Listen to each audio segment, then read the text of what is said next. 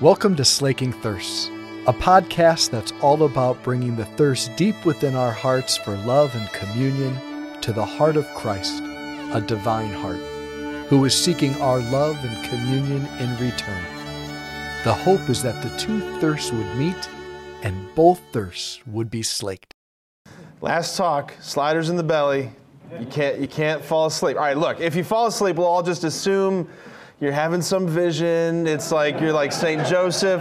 We'll leave you alone. Just don't start snoring. That's the dead giveaway that you're not in an ecstasy. You're actually just a loser who fell asleep. So true story. This is a real story that I wanted to share this, and I've wanted to share it on Holy Thursday because it's the perfect context. But you can't share this story on Holy Thursday. But when I went to the Holy Land the first time in 2017, it was with a group of 10 other priests. We had an awesome time.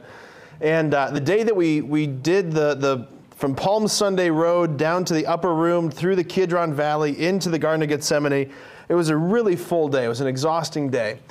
And we had a big lunch and just bellies full of food. Just like you guys right now. We had sliders and shawarma and, falafel. Anyway, we joined up with this Mexican group of pilgrims for a holy hour in the Basilica of All Nations in the Garden of Gethsemane. It was amazing, absolutely amazing. So they were with their bishop, and I speak Spanish, to a certain degree, and I can understand it pretty well. So we're all sitting in these chairs surrounding the altar by the Blessed Sacrament exposed on the altar. And in front of the altar, there's this exposed bedrock.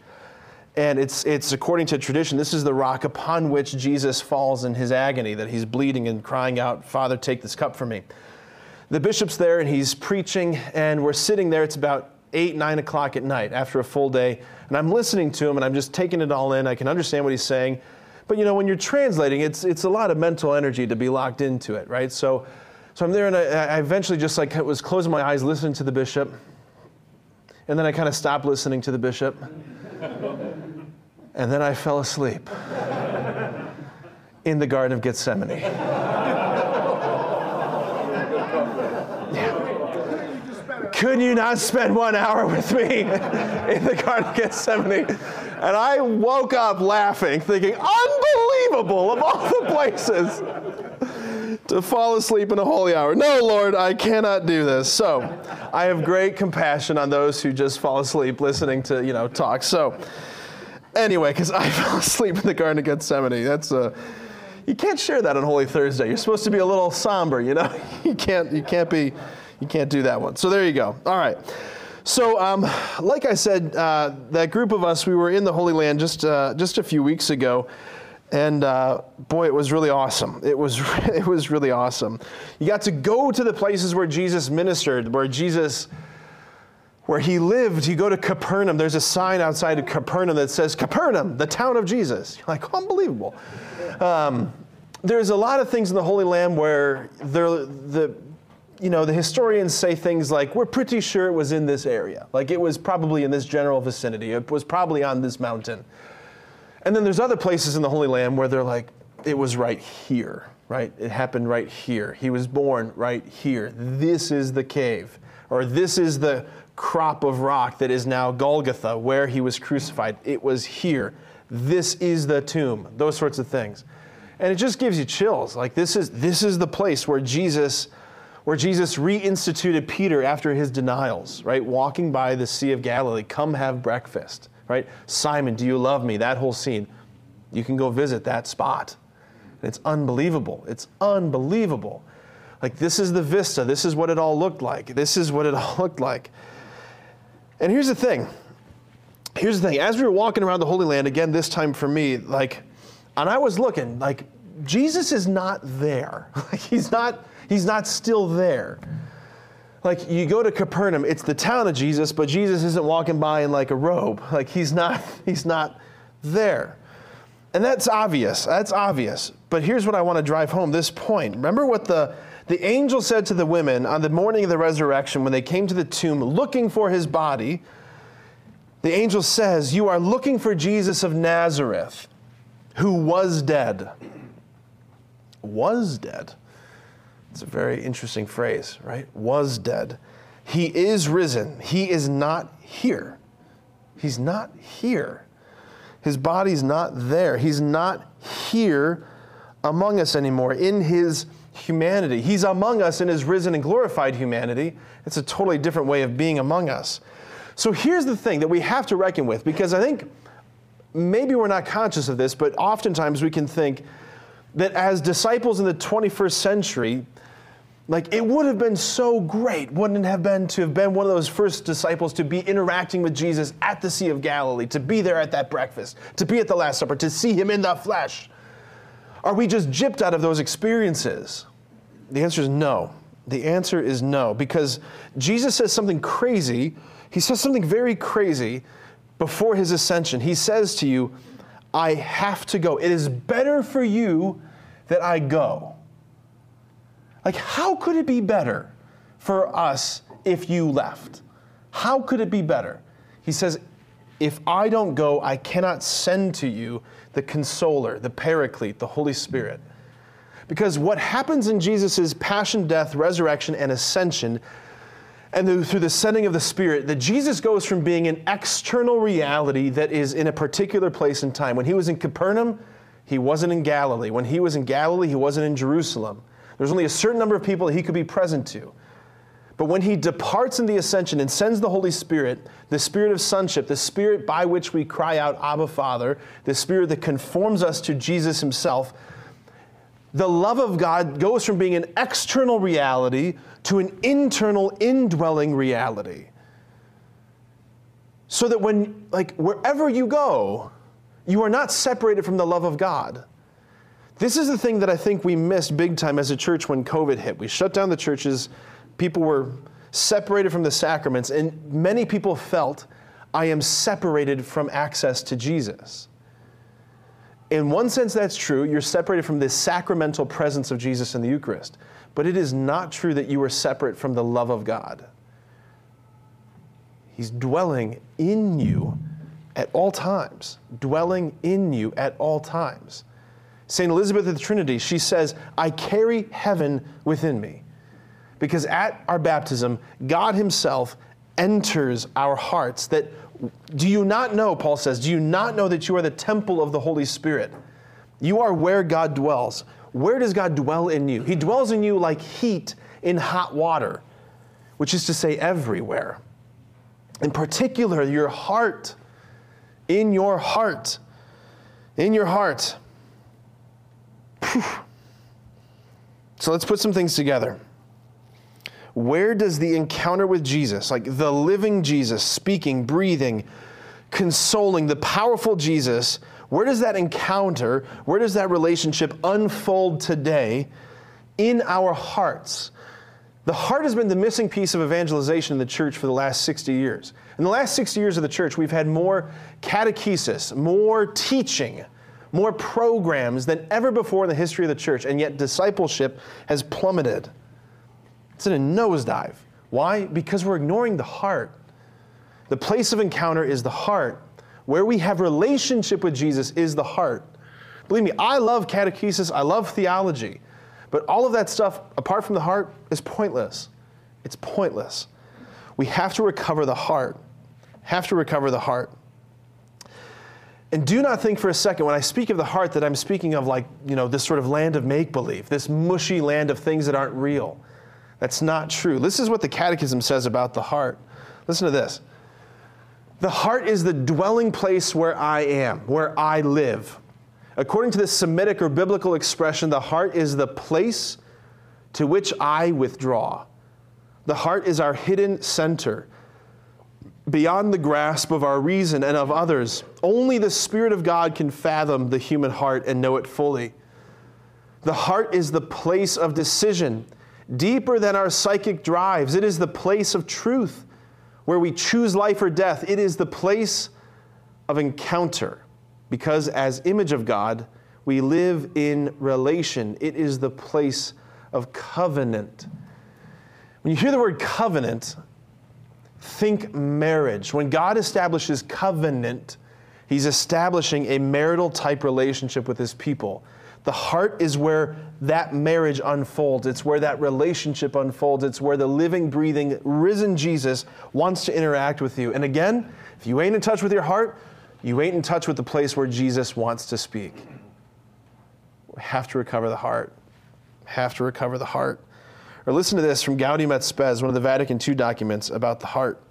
That man plunges into the depths of fantasy whenever, he plunges into the depths of what? Reality. Reality. He plunges into the depths of reality whenever he enters into his own heart. God who probes the heart awaits him there. There he discerns his proper destiny beneath the eyes of God. The man plunges into the depths of reality whenever he enters his own heart.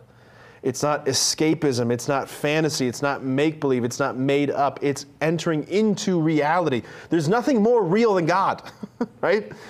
God is reality. He is reality. And you enter into reality when you enter your heart. Why? Because that's where he's waiting. That's where he's dwelling. He plunges into the depths of reality whenever he enters his own heart. So what we want to do for this final conference here is one of the things I want to do is I want to let Jesus have the final word. So again, I'm going to speak for a while, probably not as long as the last two. I'm going to speak for a while, then I'm going to invite all of us to head upstairs for just, again, a time of being with Jesus in adoration as brothers. We're not going to have any formal ending to this. There's no formal ending. I'm going to just roll right into the 5 o'clock Mass, so I'll just disappear and I'll get ready for Mass. No formal ending, and we'll let Jesus speak and have the final word. So what I want to do is I want to connect some dots between what we've already established so far. And again, I just want to thank you for giving the time to being here. Like, it just blesses me so much that there are so many of you here, and you are, like, I know so many of you are just such good men. And I'm so blessed to be your priest. So it's just awesome for us to be here this afternoon. I think we're blessed that you're our priest. Thanks, Jim. Thanks, man. Thanks.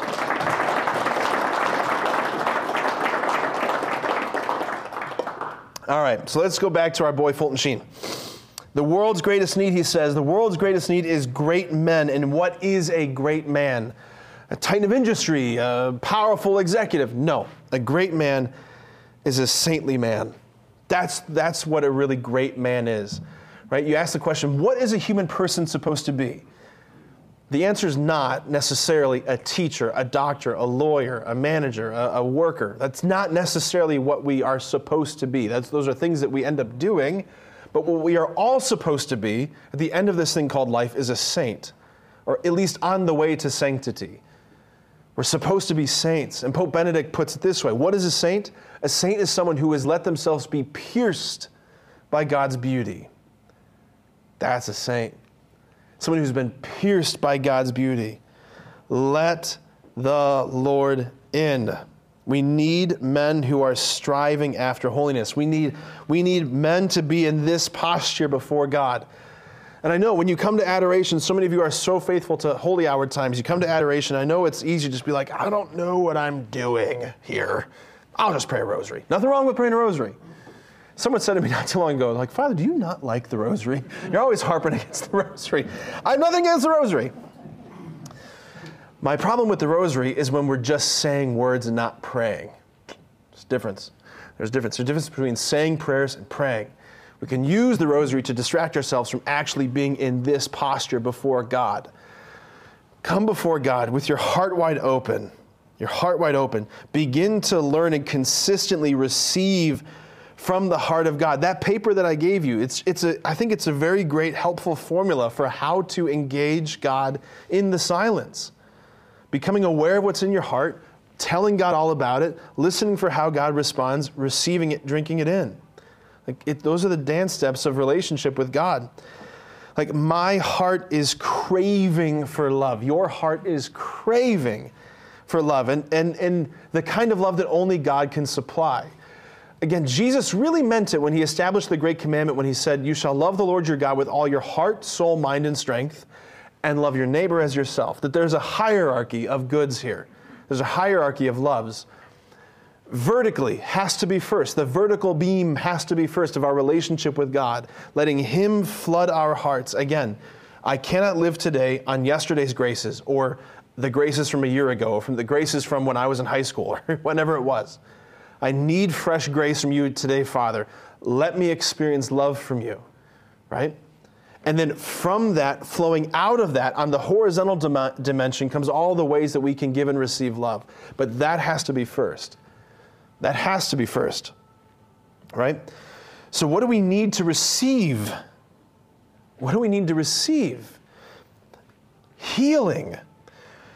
I think sometimes we think that healing is this sort of like, okay, I'm just going to get through this healing thing and then I'll have my relationship with God. The whole relationship is healing. Jesus is the Savior, right? Though I have come to call the sick, is what he says. I've come to call the sick.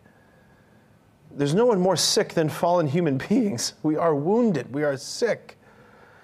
We've taken our hungers to all sorts of places, the wrong places. This is one of the fascinating things I learned in the Holy Land, that we were passing through this one area of the desert where we were seeing these Bedouin shepherds. And the Bedouin shepherds, good shepherds, have their sheep out in the wilderness, out in the desert. And that just seems so contrary to me. Like, why would good shepherds have their sheep in the wilderness or in the desert? Seems like Psalm 23, you want good shepherd, bring the sheep by where there's green grass, right? These shepherds seem stupid. They don't seem like good shepherds.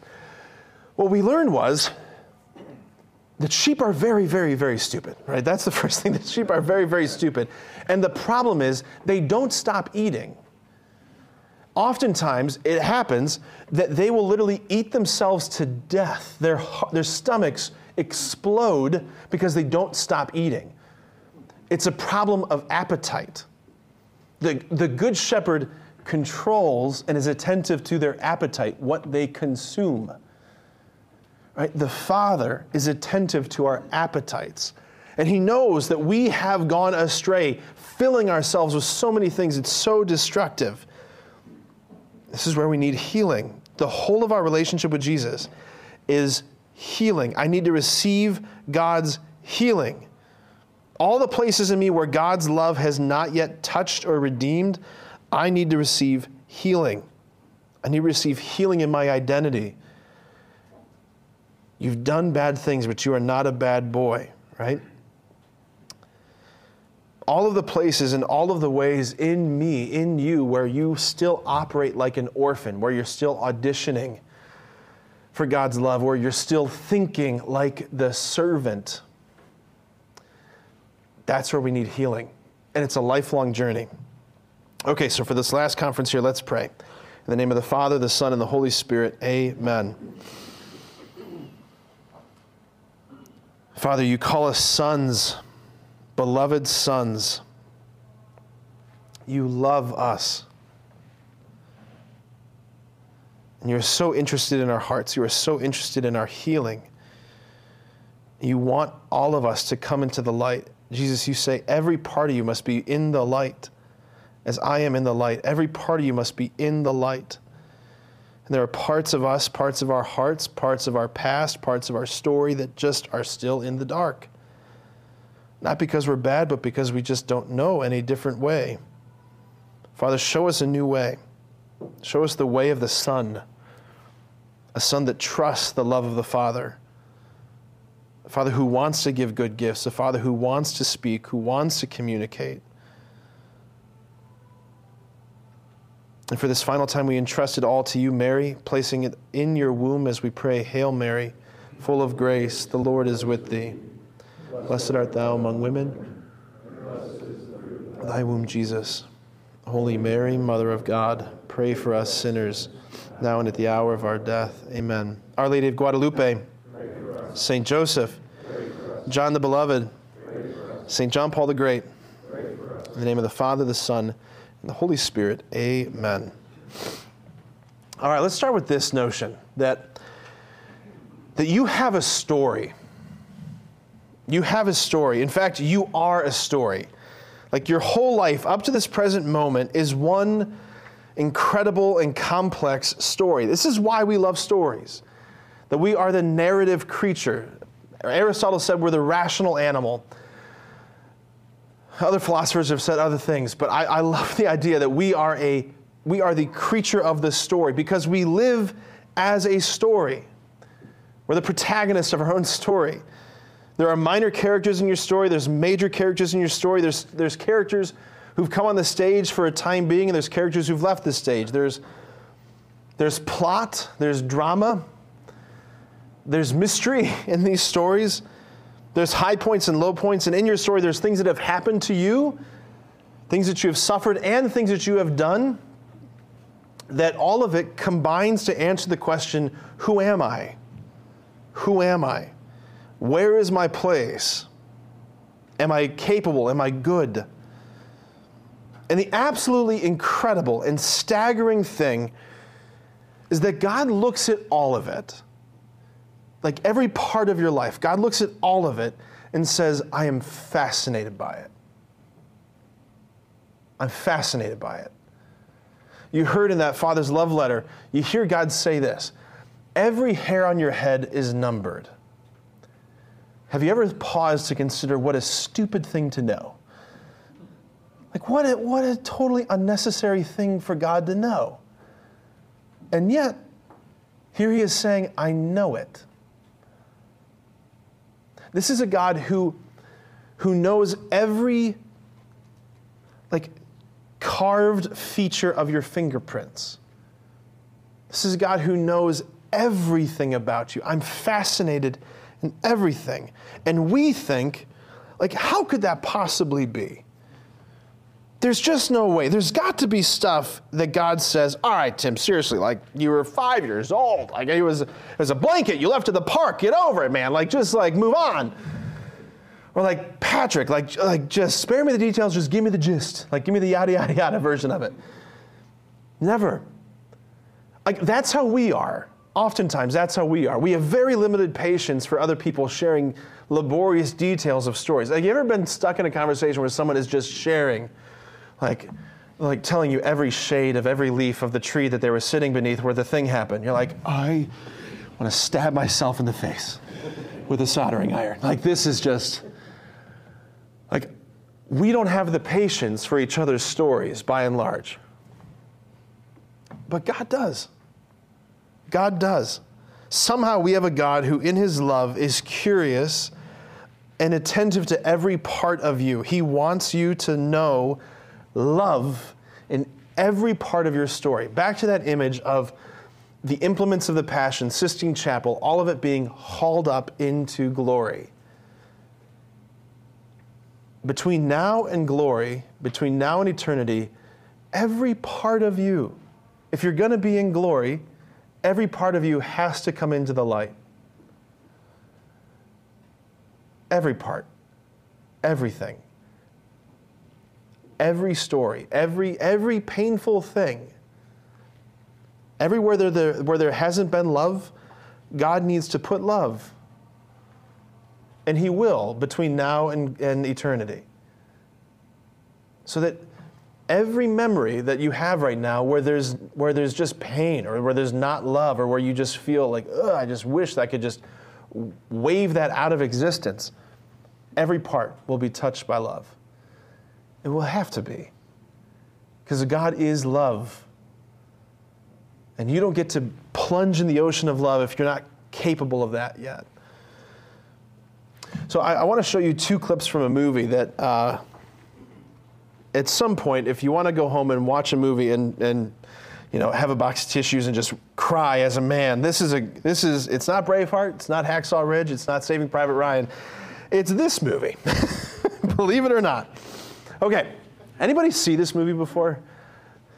Taylor, you're my man. All right. Back in 2000, Disney released this movie, starring Bruce Willis, Disney's The Kid. Okay, so Bruce Willis plays this abrasive image consultant named Russ.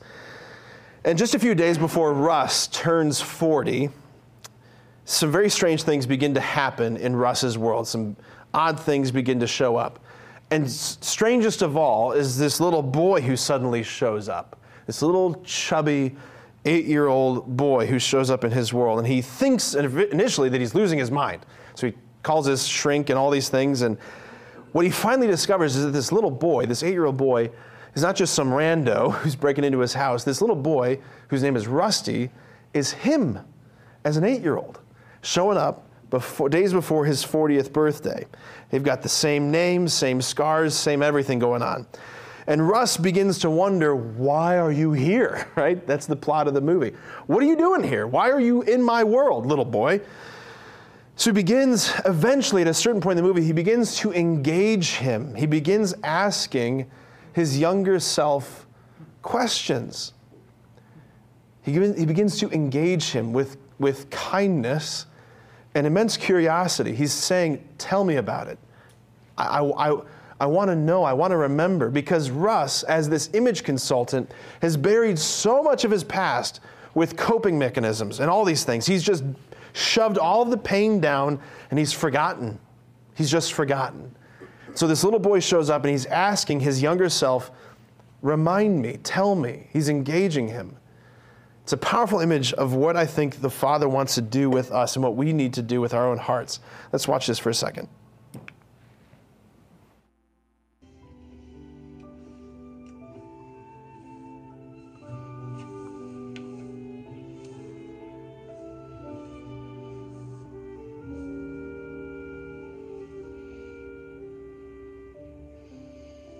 Hey, kid. Rusty. Hi. Want to help me with something? I think it might get you back to your time. Sure. Good. Anything about me? Yeah. Anything that'll take me back. You know how I like to find caterpillars and put them in jars and feed them?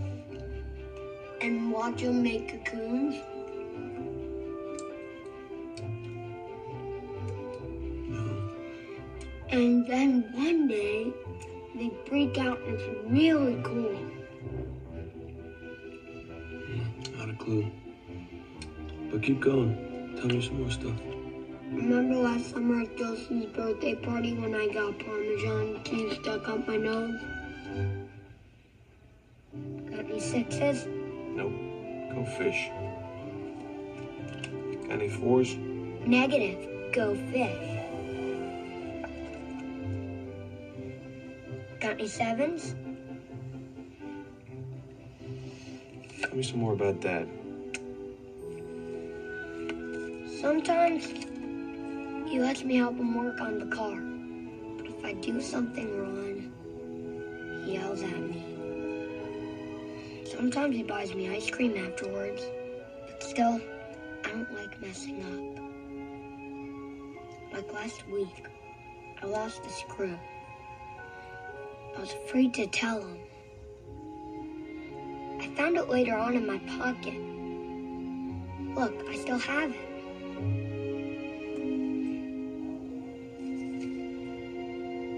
I'm afraid to give it back to him. Got any nines?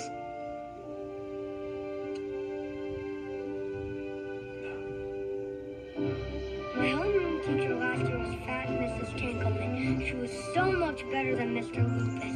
He had that purple bump on his face. I don't remember the bump guy. What grade was that? How come you're asking me all this stuff? Because I'm forgetting something. I'm forgetting this one event. It meant something to me, and if I can remember that one thing, maybe I can get you home. Are you sure it's not the purple bump? It's not the bump, kid. It was a pretty big bump. Tell me more about second grade. Why? Nobody had a bump in second grade. My best friend was Tim Wheaton until a few months ago. Remember him? No, I don't. His house smells like fish sticks. No. Well, he was my best friend until he started hanging out with Vince and these other creepy guys. He threw a rock at me and we haven't been friends since then. You threw a rock at us? Yeah. Why? What happened? Well, those guys get together every recess in the corner of the playground yard where they like to pick on kids. Back behind the kindergarten.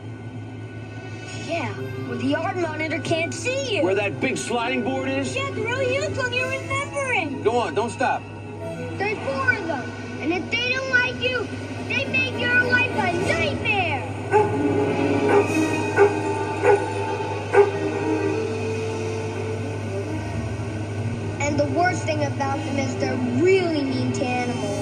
especially this one three-legged dog. Tripod! Tripod! The dog's name is Tripod! I know the dog's name! I know everything, kid! I know why you're here! This is the event! Vince Kaczynski, the fight! The fight! It was my 8th birthday. It was 32 years ago. Today.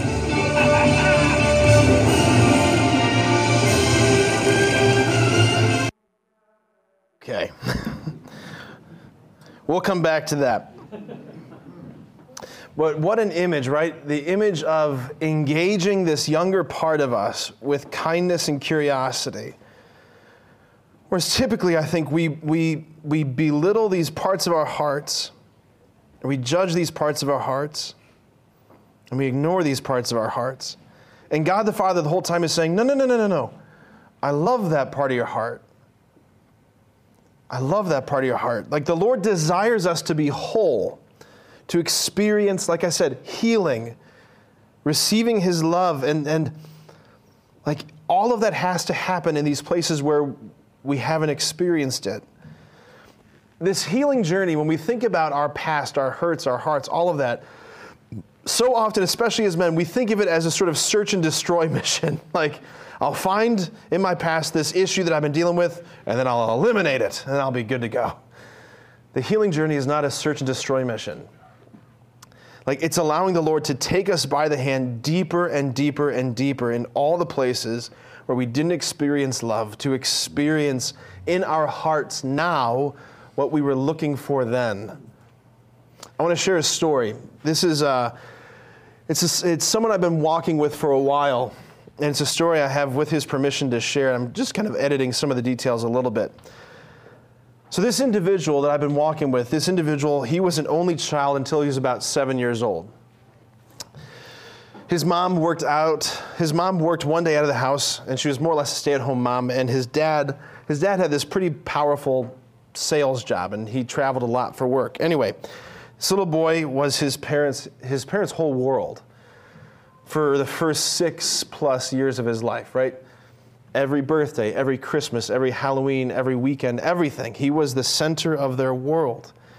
And then everything changes. He's told that he's going to be a big brother, which complex emotions. I mean, how does a 6.5-year-old really process that another little baby's coming along the way? How do you really process that as a 6.5-year-old? You don't really. You're excited, sure, but you're totally unclear of all of what that's going to mean. You don't have the maturity to process the implications of what that's going to mean. Your heart's going to feel things that your head doesn't yet understand. That's what happened. So he shared with me the story of his dad walking with him through the hospital to go meet his baby brother for the first time. He shared how they stopped at this little gift shop in the hospital, and how he picked out a little teddy bear for his brother, and his dad had these balloons holding his dad's hand, and they're walking through the hallway. He's sharing all of these memories, and he remembers, he said, he remembers the enthusiasm his dad had that day. That was the thing that stood out. As he was sharing this memory, there's this sort of twinge of pain that comes up, and he shares, I don't remember my dad ever being that excited or excited like that towards me. Now, is that true? Probably not. Maybe, maybe not. But the point is, it doesn't matter. It doesn't matter. Because that's what that little heart's reality was. He couldn't possibly have remembered his dad at his own birth. He couldn't possibly have remembered those years of his dad sacrificing, working, putting food on the table for his family, providing all these things. He couldn't possibly have remembered all of that. All that he knew, all that his little heart knew at that moment is that this is a level of excitement that I've never seen in my dad. And it's not about me, it's about my new little baby brother. That's what his heart felt. That's what his heart knew. He shared what it was like to enter into that hospital room and to see his mom sitting up there in the bed, and she's holding the little baby. And I asked him, what is most striking about this moment? Like, what's standing out in this memory as you allow yourself to go back there? And he said this, that she's not looking at me anymore, that she's looking at him.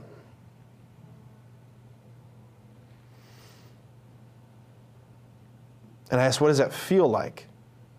Just as you're sitting there going back through this memory, what does that feel like? And he said, it feels like being displaced. It's not rejected. It's not replaced. It's displaced. Like there I was in the center of the circle. And all of a sudden, I'm now slid off to the side. And as he and I sat and processed through that, it became clear that it was from this place, this memory, that he internally began to believe, like, I can lose the look of love. Like, love is fragile, and it's not permanent. And his heart began to ask this question, like, what do I have to do to earn their attention again? 6.5 years old. Again, not exactly on the conscious level, but deep in the heart. What do I have to do to get them to look at me again? For my mom to look at me like that? For my dad to be excited about me like this? So what does that look like almost 3 decades later? It looks like this. A young man who's deeply self-sufficient, deeply insecure, who's always evaluating other people according to their gifts and talents, figuring out where he stacks up in relation to them, feeling like he never measures up, feeling like everything is a competition for attention and love and praise. That he's always in this competition. And he feels this incessant pressure to perform well and to earn approval. Again, all of this deeply in a deeply unconscious level of the heart. And he looks to every male, adult male in his world as a sort of surrogate father, hoping to receive from that man the blessing that he wished that he got from his own dad. Tell me that I'm good. See me. Tell me that I matter. Tell me that I have what it takes. Tell me that I'm the center of somebody's attention. Because at 6.5 years old, at 7 years old, I lost the attention. I lost the focus. So as he and I prayed together, I shared this with him, and this was revolutionary for me, and I want to share this with you. Our God is outside of space and time. Our God is outside of space and time, and as God outside of space and time, God is eternally present to every moment in time. He's eternally present to every moment of your story, which means this, that at that time, when you experienced that thing that was hard, there was actually love waiting for you that you couldn't see, or you didn't have access to the Father's heart for you there. But he wants to go back and give you something there and then that you didn't have access to then. Again, back to that quote from Gaudium et Spes. When man plunges into his heart, he plunges into the depths of reality. This is not fantasy. This is reality. Being in touch with God in these places. So as he and I prayed, just prayed simply this: Holy Spirit, take me back there now and reveal to me, where is your heart waiting for me? That's what we prayed. Lord, take me back there now and show me where your heart is waiting for me there. And as he and I did that, he shared how he was back in the hallway walking. Same teddy bear in the hand, balloons, holding his dad's hand, all of the things were the same. But as he said, as he walked through the hallway, something was different, that outside the hospital room, there was this assembly, this gathering of angels and saints that were waiting for him there. Sort of welcoming committee. In particular, St. Joseph was there. And he shared this, as this prayer experience kept unfolding, St. Joseph approached his dad, and we'll just call him Mark. He approached his dad, Mark, and said, Mark, why don't you head on inside? I'm going to have a moment with my boy. And St. Joseph pulled this little boy off to the side, and they sat down. And Joseph pulls him in, gives him this big hug, and is just holding his cheeks and looking at him, big smile on his face. So proud that this moment is about to happen. You're about to meet your little brother. God is entrusting you with a great responsibility. And then he said this, that Joseph had next to him this pie. It was an apple pie. He said, I love apple pie. God knows our loves. He knows our hearts. There was an apple pie, and there was these slices of the pie. And he began to dish out these slices. And Joseph said to him, He said, love is not like this pie. When I give a piece to this person, I give a piece to this person, there's less pie. He said, that's not what love is like.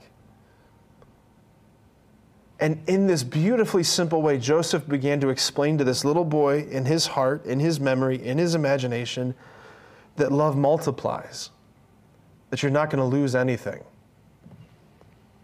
I said, what happens next? He says, Joseph brings me into the room, and I'm there at the same spot, looking at my mom, looking as she's looking at the baby.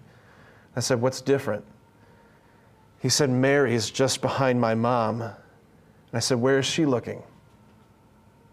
He said, she's looking right at me. And where's Joseph? Looking right at me. And where are the angels and saints? Looking right at me. This was powerful. This was so powerful. This is unbelievably healing for this man's heart. That his heart needed to receive love right at the place where he didn't receive it before. Like the Father pours love into pain. That's how God heals our wounds. He doesn't just simply suture them up and say, just be on your way. No, he puts love in the place where there wasn't love.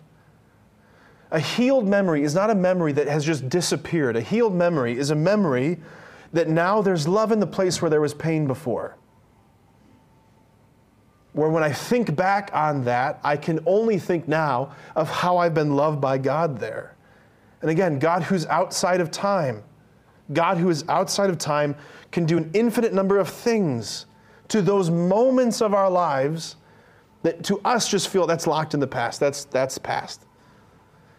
No, God can do things. He can literally change things in your present by journeying with you in your heart to your past. But never go in without Him. Because if you do, you're going to fall into all sorts of painful things. You want to let love meet you in your pain. I'll show you another scene here from the kid. So Russ, you saw in the end of that clip, Russ thinks that the reason why little Rusty's back is that because on his 8th birthday, he got in a fight on the playground. And when he was 8 years old, he got creamed in this fight. And he thinks, okay, I'm going to help my younger self beat the crap out of these 3 bullies, right? That's what he thinks. He thinks my job is to coach my younger self in this playground fight. And he does. He coaches his younger self in this fight, and he does fine. But that's not the end of the story. That's not the end of the story. Rusty, as the scene progresses, he's pulled into the principal's office, and his mom comes to pick him up. And as you see his mom come into the office, you can see that she's clearly weak and tired. She's clearly sick. So she takes Rusty home. His dad greets them outside, brings mom very carefully back inside the house, tells Rusty to wait outside. Wait there. And this is what happens next.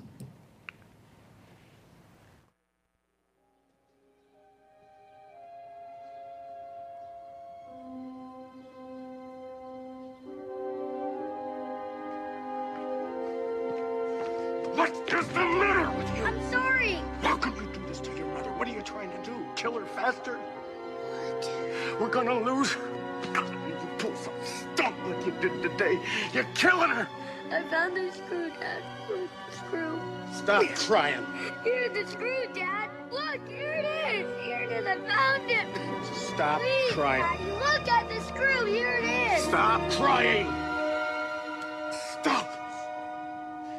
You gotta grow up. Now, do you understand? Grow up. Grow up!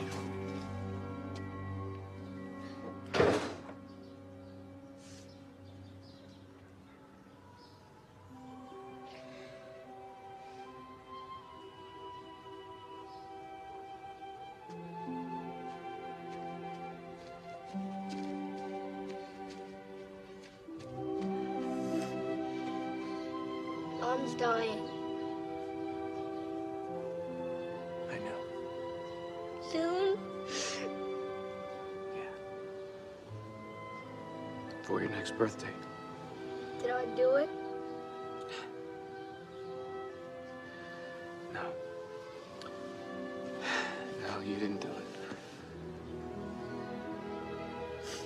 not your fault. Dad was just saying those things because he's scared. Because he knows that he has to raise you alone. He doesn't know how to do it. I thought you never cried. Since my 8th birthday. Guess I'm starting up again. Come. Because I just figured out where I got that twitch from. Somebody called the ambulance. Yeah. Gonna need him now, huh?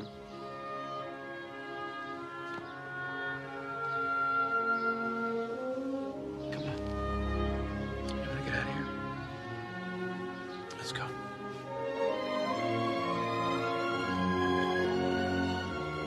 Let's go get something to eat. Okay.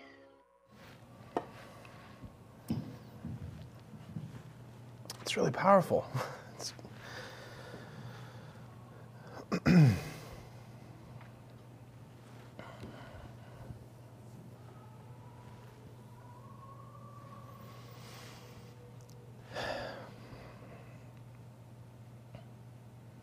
Do you notice the tenderness that he received versus the harshness from his father? Some people are really, there's been some voices that have been really critical within the church of all this conversation and discussion of healing.